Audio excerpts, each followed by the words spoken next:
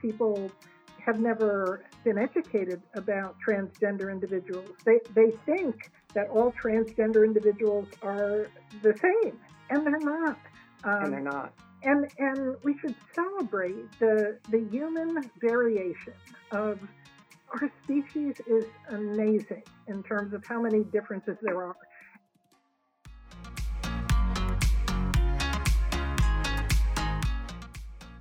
I think it's really easy to take shots at the NCAA. I think it's a lot harder for these athletes and coaches to be addressing the sex discrimination that's going on in their own institution.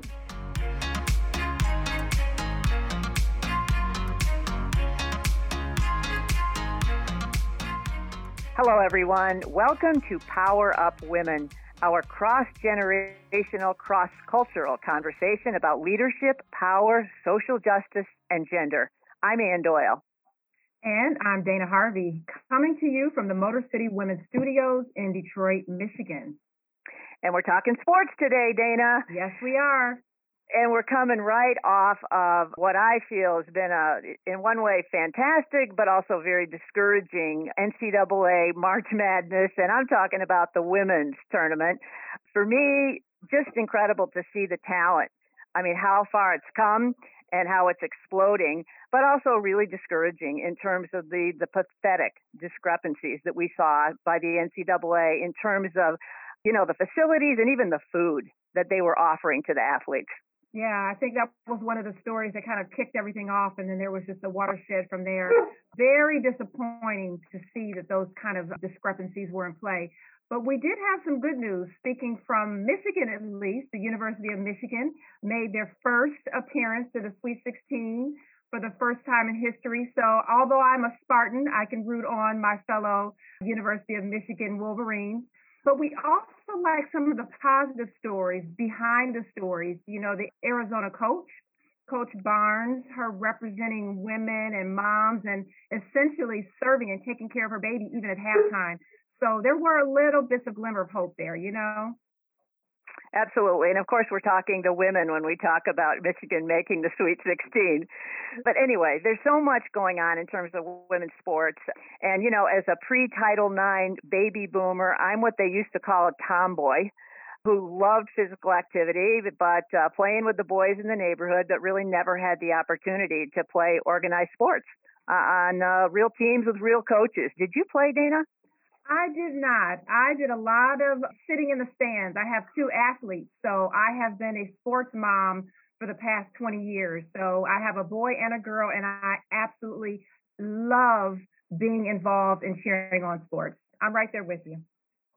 Well, we are thrilled to have with us today two fantastic world-class athletes and also really internationally respected champions, not only in their own sports, but for gender equity in all sports. We have a lot of ground to cover, including the growing legal and political controversy over transgender females competing in girls and women's sports. Yeah, and we know that this is not a new issue, but it's definitely a hot topic right now. And thankfully, our guests today bring deep expertise in the subject. Their sports accomplishments and leadership credentials are so extensive, and we're just going to mention a few of those highlights. Right. So Donna Lopiano, let me introduce her first. She was named by the prestigious Sporting News as one of the most influential people in the world of sports. As an athlete, she was a 6-time national champion softball player, a 9-time All-American at 4 different positions, and inducted into 13 Halls of Fame, including the National Sports Hall of Fame. She also has a long track record of working to ensure opportunity and equity in sports, including serving as the CEO of the Women's Sports Foundation at one time, and currently as the president and founder of Sports Management Resources. Welcome, Donna. Hey, Ann. You used to be my business manager. That was a great intro. And our second guest today is Nancy Hogshead Makar. She's an American swimmer who has won 3 gold medals and 1 silver at the 1984 Summer Olympics in Los Angeles. She is also an inductee into 12 Halls of Fame, including the International Women's Sports Hall of Fame and the International Swimming Hall of Fame. Sports Illustrated ranked her as Florida's 13th greatest athlete of the 20th century. A civil rights lawyer and a professor of law, Nancy is also the CEO and founder of Champion Women, a nonprofit focused on advocating for equality and accountability in sports. Welcome, Nancy. Thank you very much for having me here. I appreciate it.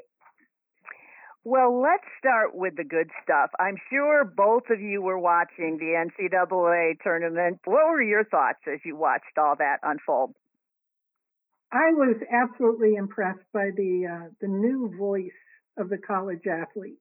You know, college athletes would not be caught dead criticizing either the NCAA or their institutions. They lived in fear of, don't get on the wrong side of the coach, or I'm going to lose my scholarship or my starting position. And I think with COVID, with the George Floyd follow-up, Black Lives Matter, we've entered a new era where athletes are standing up to speak out, and the use of video as a truth teller in an era when fake news abounds. I was very impressed with just the level of play and what their Nielsen ratings were. And for the last game, they had 4.1 million viewers for the Stanford win game.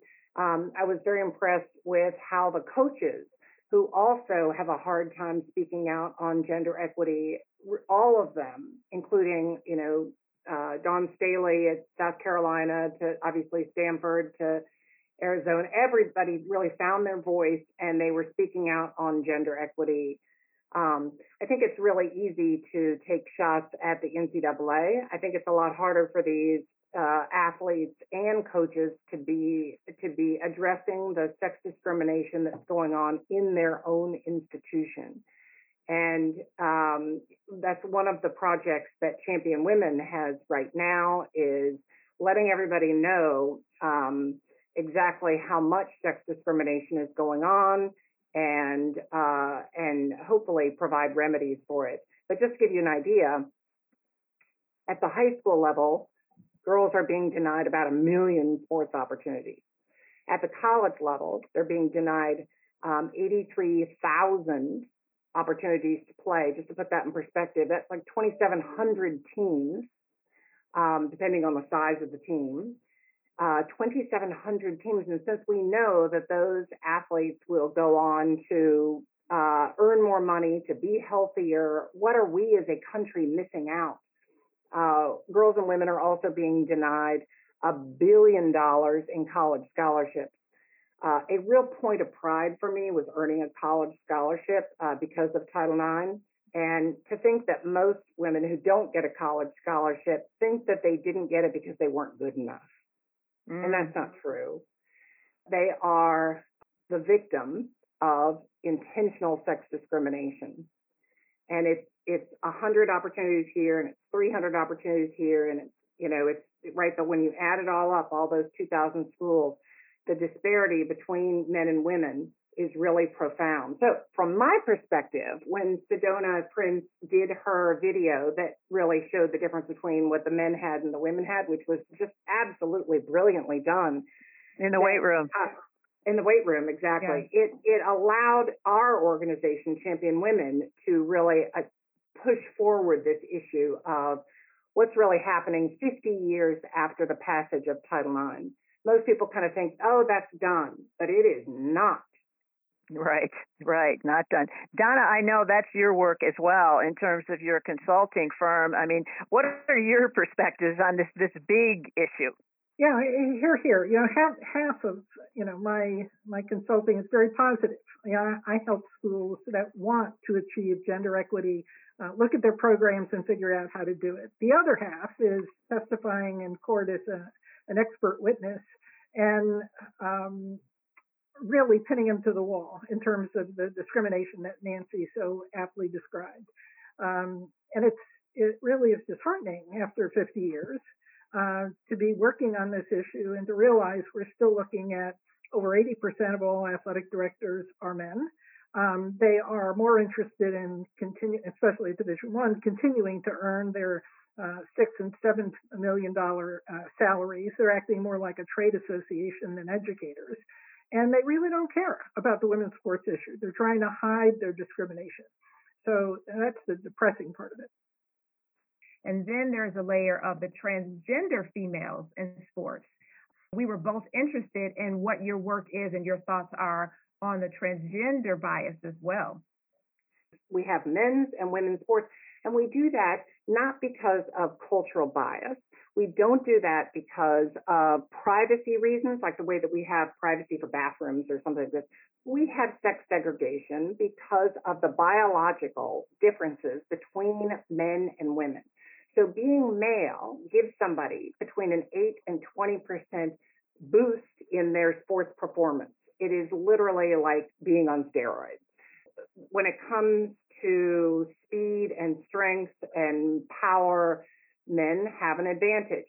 We as a society figured out that when testosterone doesn't matter, that we don't sex segregate, say race car driving or sailing or equestrian. How are we going to make sure that sport is not the vehicle for people to be able to be transphobic and for them to be able to express their hatred and dump on trans people, but still preserving the girls and women's category for girls and women and making sure they have a place to really shine, to be able to make money, to be able to get a record and be in all those halls of fame. We wanted a place for that to be able to happen.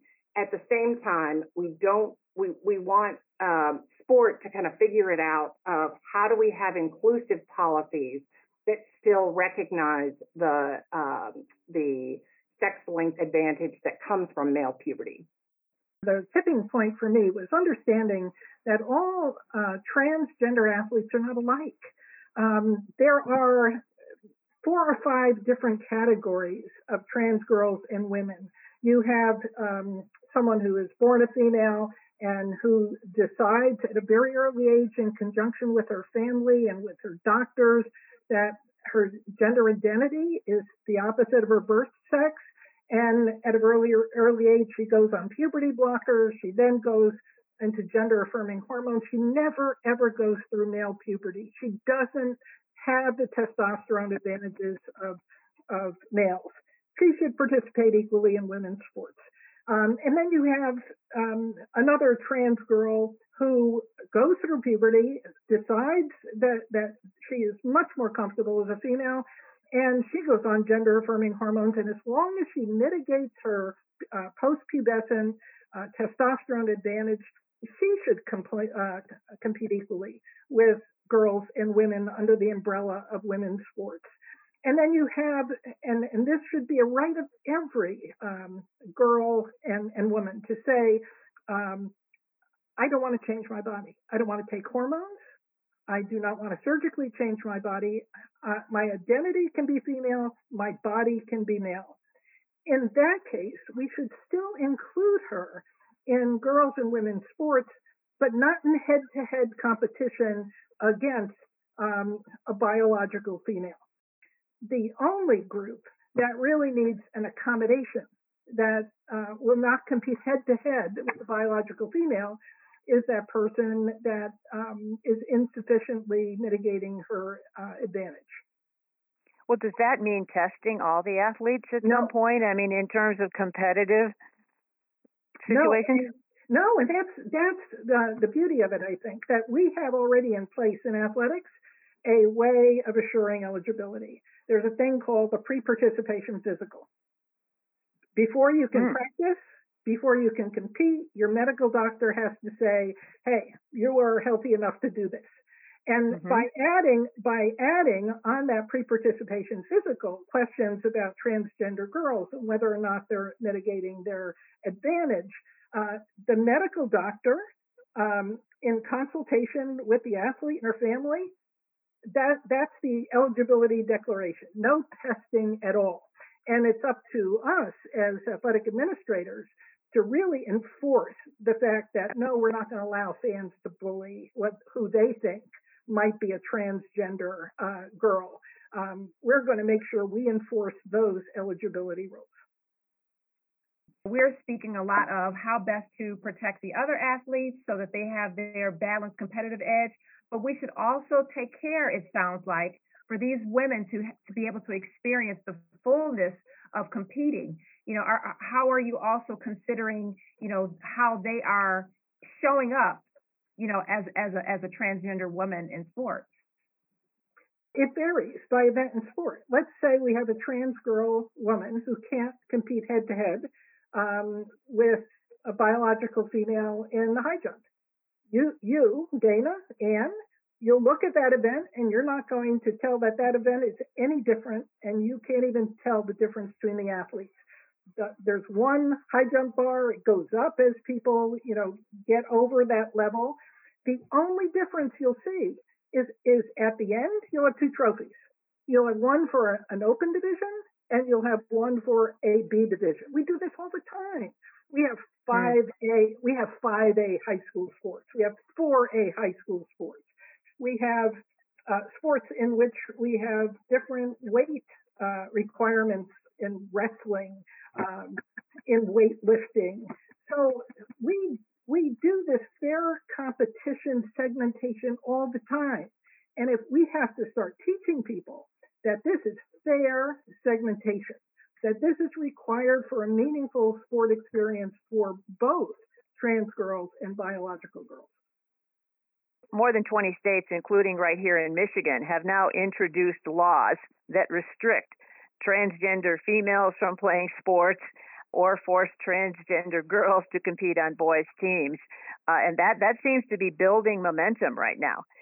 It's using sport as the way to address this cultural change of people being gender fluid or being transgender. And so that's exactly what we don't want. So I hope that people from all these different states will go onto our website. We have model statutes, both state statutes, national statutes, ways to make changes to Title IX, the regulations. There's just no reason to exclude a transgender athlete who's never been through male puberty, and if they don't have a sex-linked advantage. We want to make sure that sport is a welcoming place and that people can get what there is to get out of it. You have all kinds of state legislation being introduced right now. I believe you're both working at the national level to try to bring some focus and some consistency to this. Is that correct?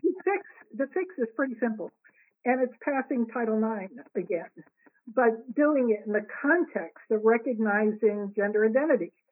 So it's developing, as Nancy said, this carve-out, this exception, and making sure there's inclusion of all girls, trans girls, and women. They must be included in women's sports. But to impose by law exactly the system I just described to you, right? That in these conditions, no head-to-head competition. In these conditions, fine, no conditions at all. Head-to-head competition is welcome. But to make this clear what girls and women's sport is going to look like. Yeah, we're talking about competitive sports. So not recreational sports, not intramural sports, but competitive sports where winning matters, where getting on that podium to be able to have a record, et cetera, if we want girls and women to be able to have those opportunities, that's why we have to just come up with some boundaries, no different from a weight class boundary, no different from an age category. And please know that this is definitely not about winning. You talk to any boy and you talk to any girl who's played sports, and it's not about winning a state championship or winning, a title. There's very few of us who would ever get in Nancy's category, right, of gold medalists. What it's about is that one regular season game where I make the shot nobody thought I could make. I didn't even think I could make it. And all of a sudden, your perception of self, your confidence, your feeling of being competent, of owning the earth is something that you've never experienced before. That's the gift that we want to give every girl. Right. To experience physical flow that's the Mac Daddy. That's the thing that, why do people put up with so much abuse in sport, or why do All the problems of sport, what keeps people coming back is that it is the experience of flow and how physical empowerment will then translate into somebody for the rest of their lives. I mean, one of the first things that every repressive government does is they keep women out of sports because they don't want them to have that experience that then translates into business and politics and education, et cetera. I love that conversation and that philosophy that is incredibly true about how leadership is born in sports for women. And I absolutely believe that it transcends until later in life. It's very complex because people have never been educated about transgender individuals. They think that all transgender individuals are the same, and they're not. And they're not. And we should celebrate the human variation of our species is amazing in terms of how many differences there are. And maybe that's the most important lesson that we can help teach, that we respect everybody, no matter what your gender identity, no matter what your sexual orientation. And I remind people, we've done this before.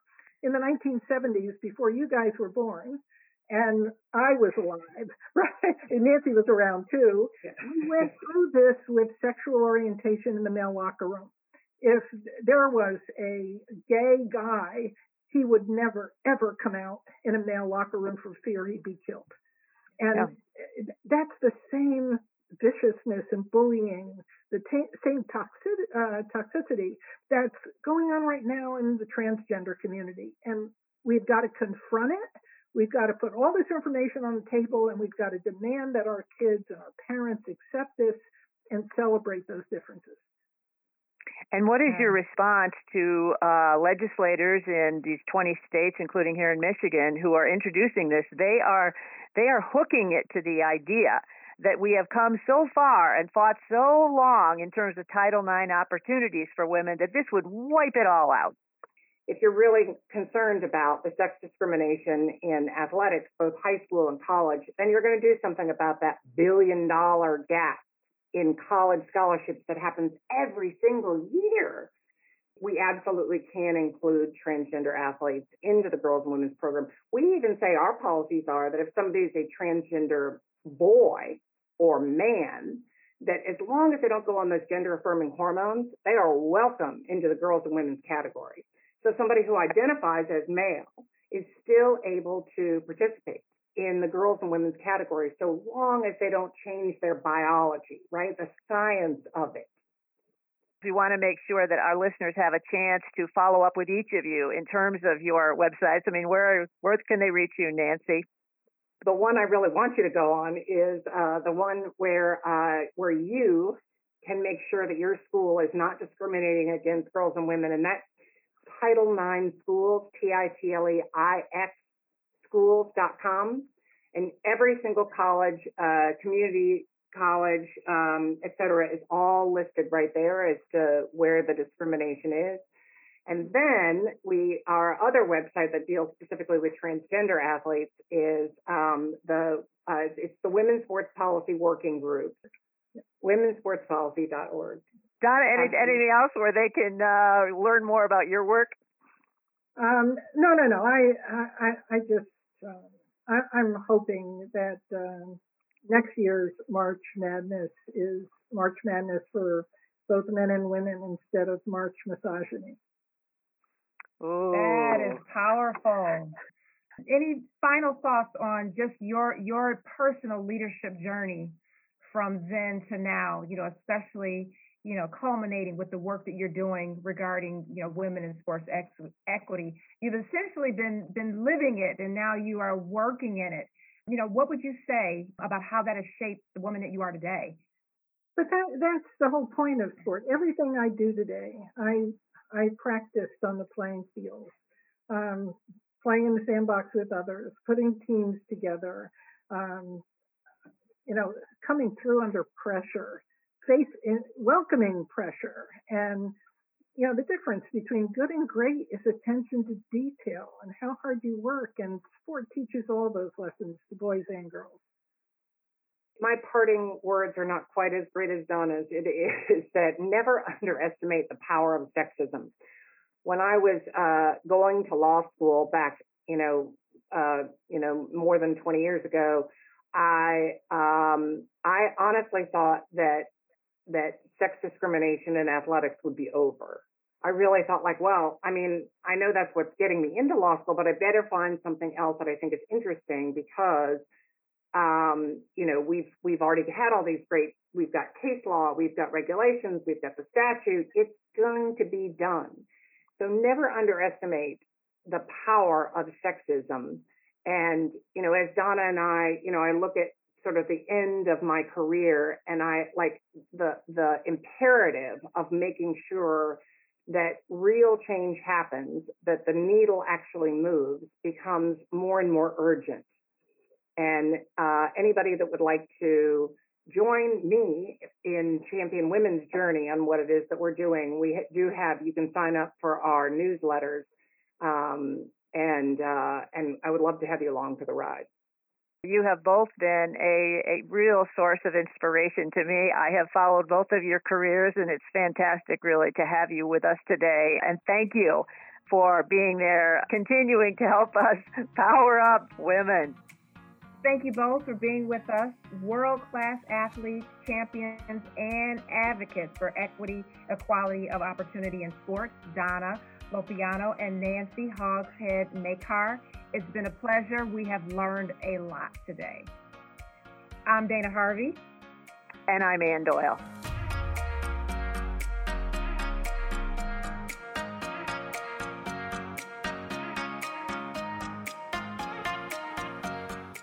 Thank you for joining Power Up Women. We hope you'll subscribe, share us with your network, and rate us on iTunes or Spotify. It really helps build awareness. And we'd love to hear from you through our Power Up Women Facebook group. And remember, when one woman rises, we all rise. Make sure you reach back and lift others as you climb.